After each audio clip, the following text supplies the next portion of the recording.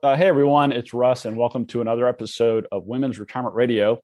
Today, excited to bring you the second installment of what we're casually referring to as the Caregiver series. If you joined us for episode one, I was joined by my friend Lisa Kaufman, who's here with us again today.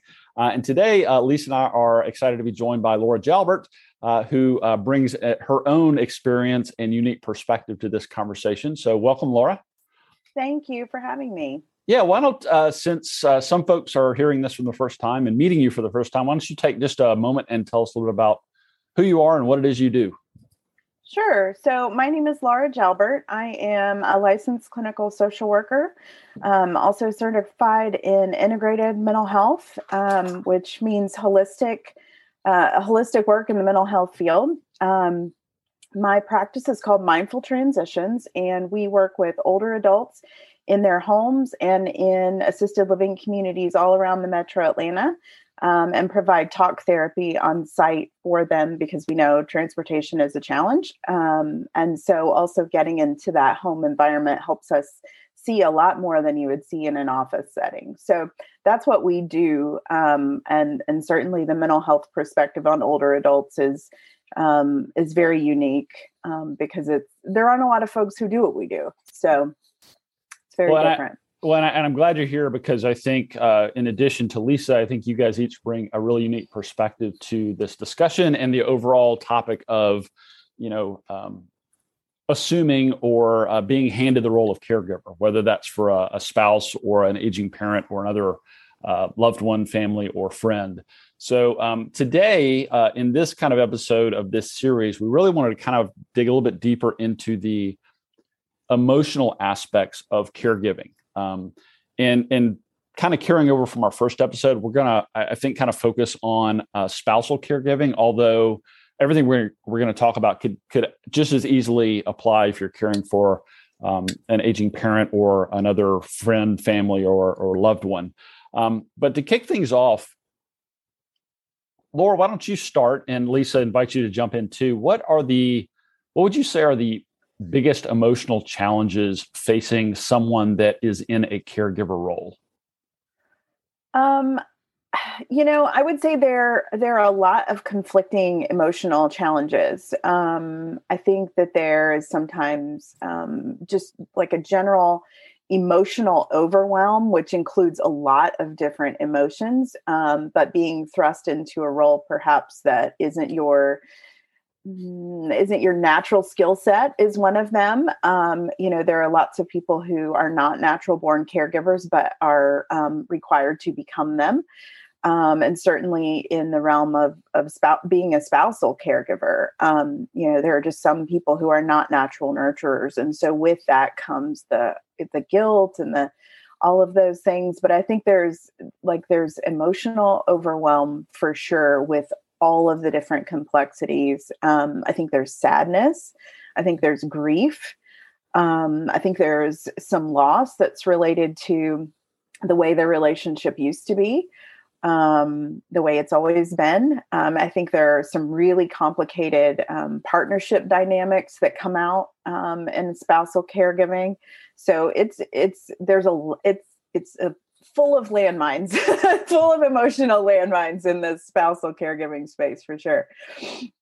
Lisa, anything you would add? I would add anger. Yeah. And denial. I don't know if denial qualifies as a feeling, but kind of. But there's a big piece to that, I think. And especially, I think it rears its ugly head with a spousal or significant other partnership relationship.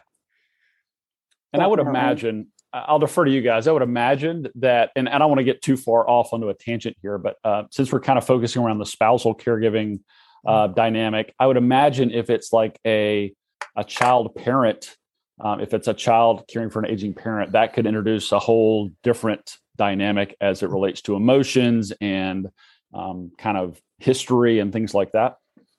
Oh, yes. Oh, absolutely. Yes. And if there are multiple siblings, even more so, because then there's the sibling dynamics as well. There's, everyone is in agreement or everyone is not in agreement. There's always at least one sibling that's not in agreement many times. They always live in California. They do. We're in Georgia for those, whatever. Yeah.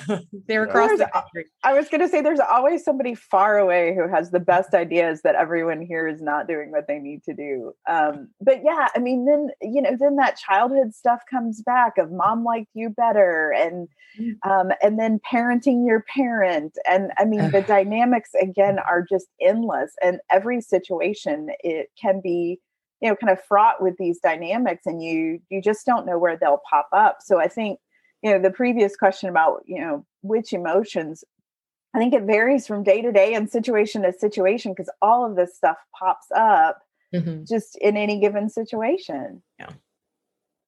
So I know there's no simple answer to this, but Lisa, why don't you share, based on your experience, what's the best way for a caregiver to cope, to acknowledge, to deal with these emotions, recognizing the fact, as Laura has pointed out, that they're going to change and ebb and flow from day to day, if not moment to moment?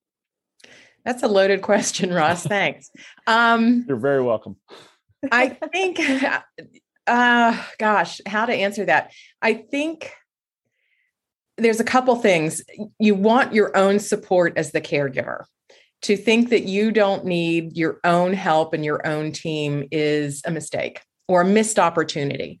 You need to build up, and this goes for any stressful situation. You want to make sure that you have your support team in place to help you make decisions, be guidance, support you, offer insights, have your own counselor, have your own friends night out or whatever, and that it takes a team approach to care for somebody who's another adult whose cognition is no longer working properly. It's not a one-on-one situation where you can do it successfully 24/7. It's exhausting. And give us an example. I know we touched on this a little bit last time, but give us a little example of who those team members might be. Who that support system could be comprised of. Okay. And I hope this doesn't come across as self-serving, but, depending on if the patient in the couple lives at home still, which initially is probably what the case is daycare appropriate so that the caregiver has time to themselves. They can drop them off for adult daycare where they can be safe, fed, medicated, cleaned if necessary, and engaged in meaningful, purposeful activity during part of the day, maybe a couple of days a week, so that they can go to the grocery store and not have to hang on to, what is this? Where did he go? And he's gone. And now I'm stressed out and he's in the parking lot wandering around.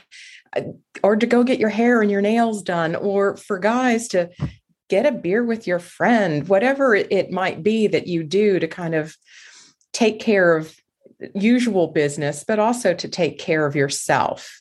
So there's caregivers, hiring agency caregivers. I know you can hire privately, but that's a whole different discussion that I don't want to get into right now, but the caregivers are part of the team.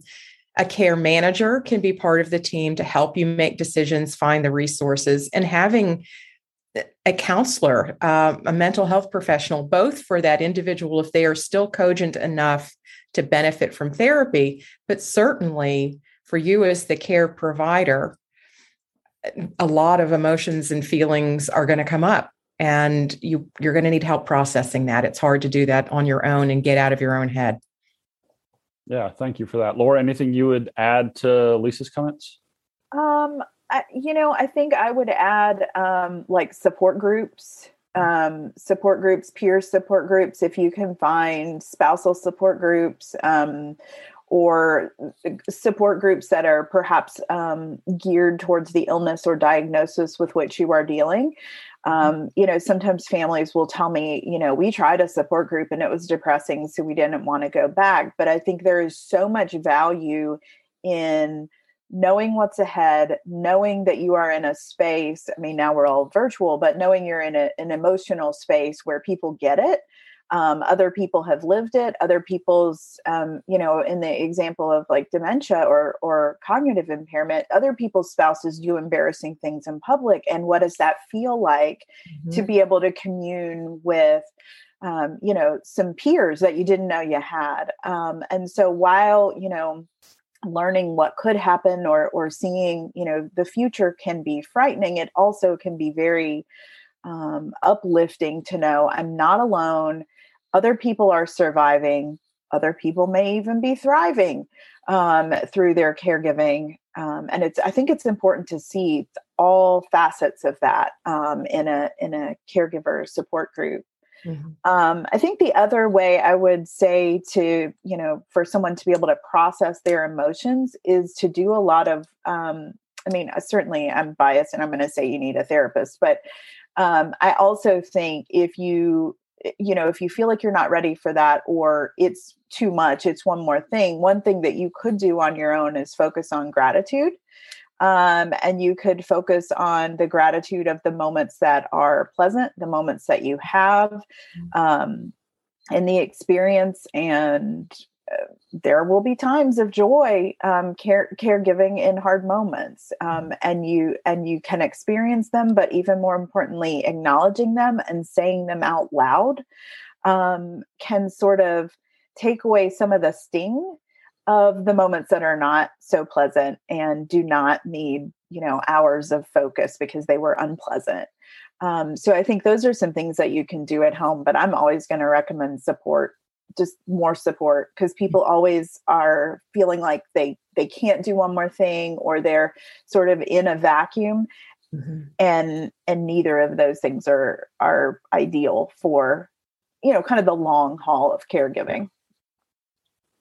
A couple of things. So thank you both for that. A couple of things come to mind. I mean, for those listening or watching, we're recording this the week of Thanksgiving. So I think Laura's idea of gratitude is particularly timely, I should say.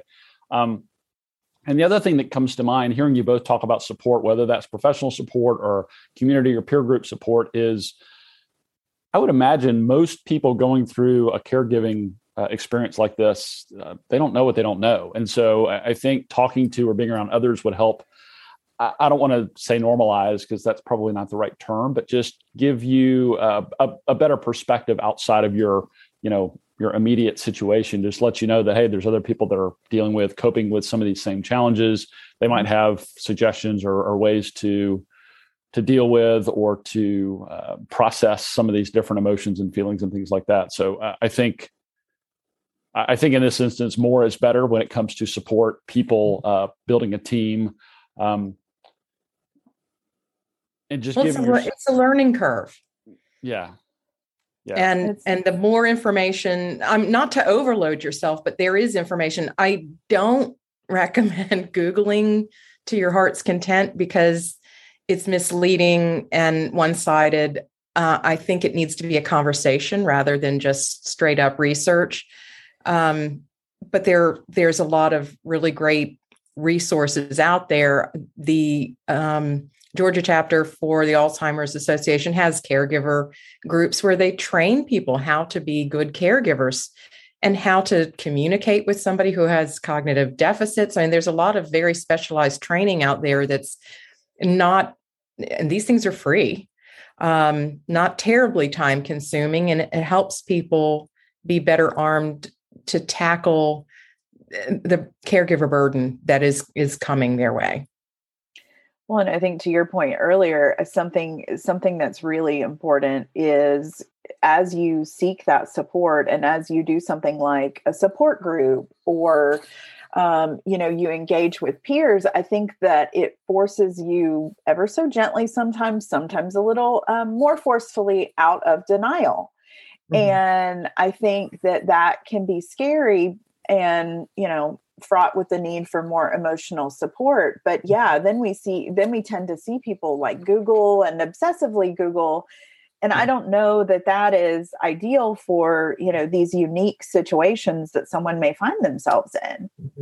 And I think that's where, kind of the support group and then the support of professionals I mean, this is what we do. We've seen Parkinson's before, or this is what we do. We've seen cognitive impairment before.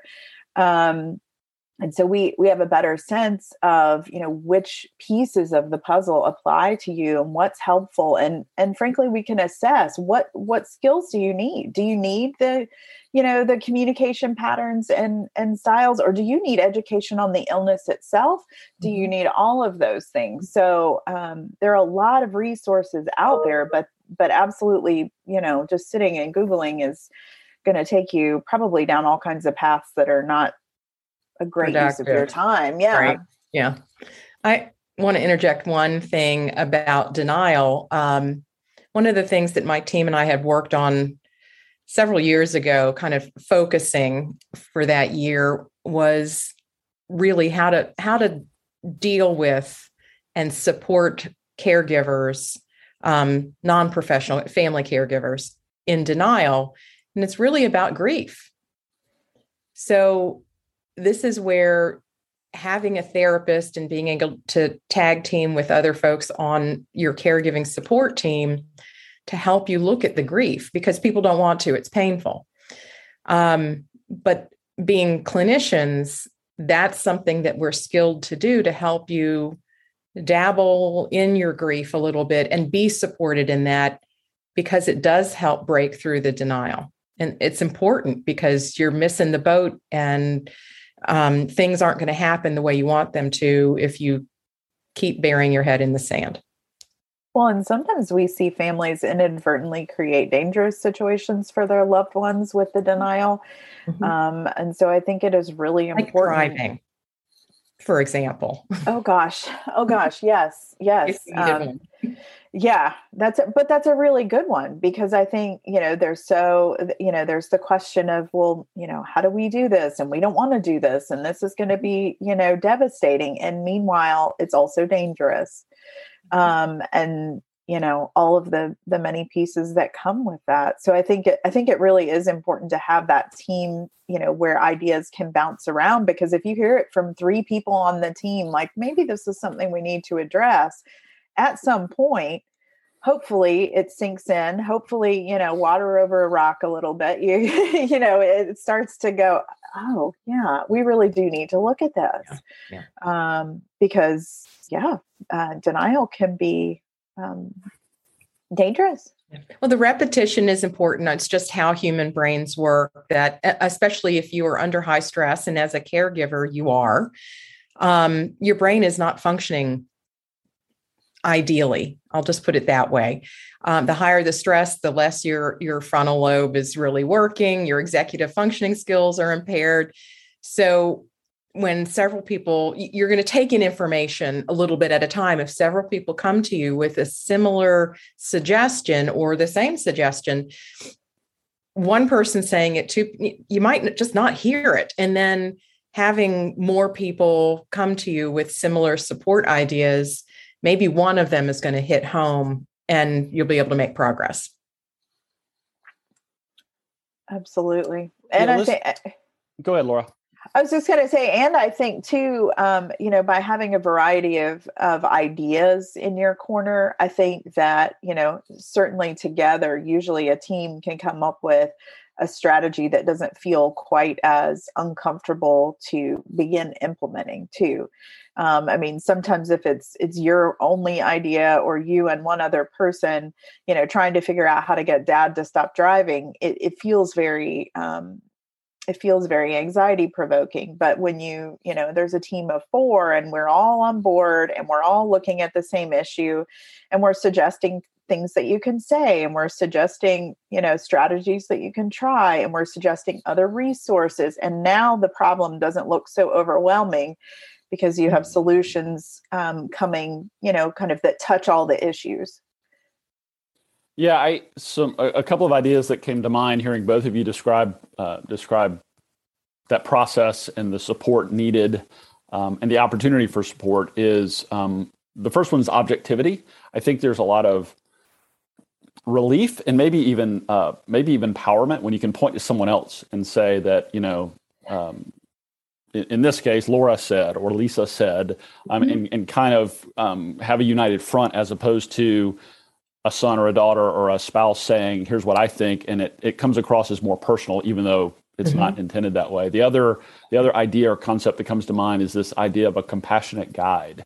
So instead of drinking from the fire hose of Google or WebMD, having someone like one of you to put your arm around them and say, given your situation, here's what we need to focus first, here's what we need to focus next, kind of giving them a path, as opposed to saying like, here's a ton of information, good luck figuring it out.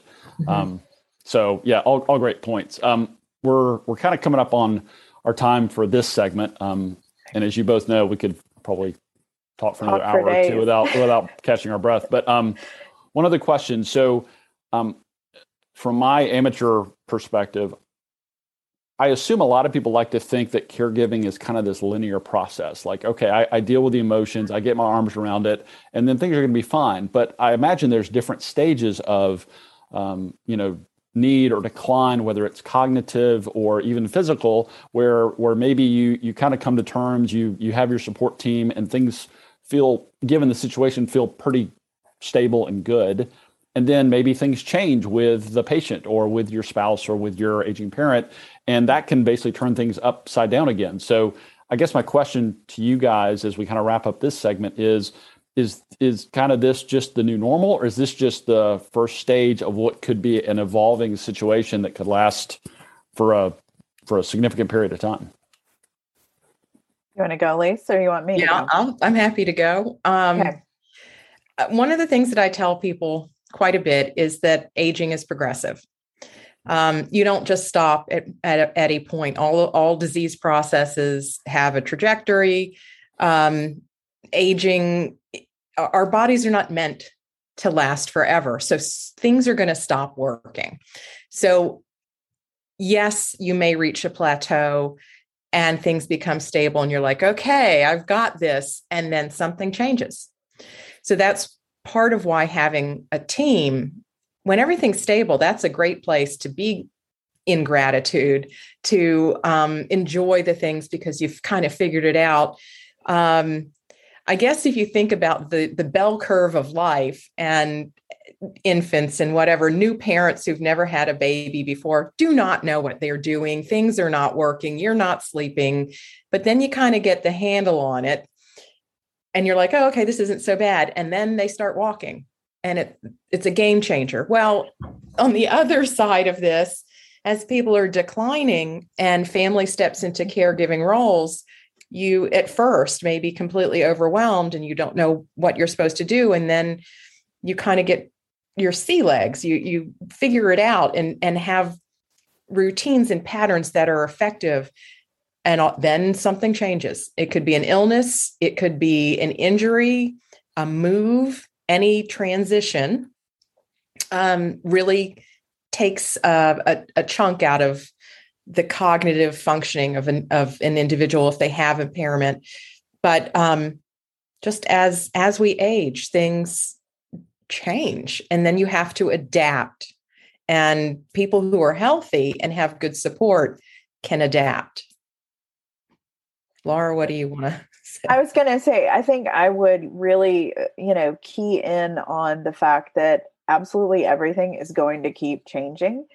And that the greatest coping strategy for that is somehow getting the ability to roll with the changes and sort of be in the moment with your person.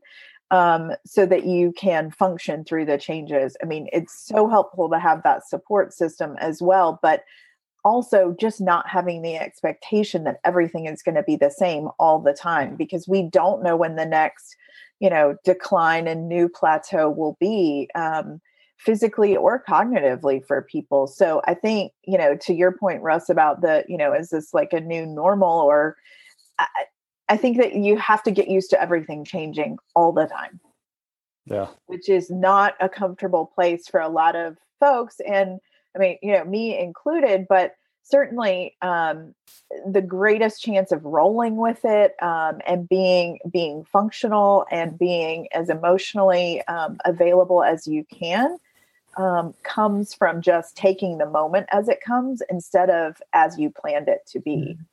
Yeah. Releasing some expectations. Yeah. which is so hard to do. Absolutely. And especially if you're not a natural caregiver, because you just feel like you got it and then something changes. Yeah. So yeah, it's really working with those expectations and just kind of seeing what you actually have to work with today. And control. You don't have control over this process. And there's a lot of frustration comes when the expectation about control is not met. It's very frustrating. And then a lot of those various emotions start to rear their heads. So true. Yeah. I mean, I guess if I had to wrap up our conversation today, I would say that people don't like change, but caregiving is all about change.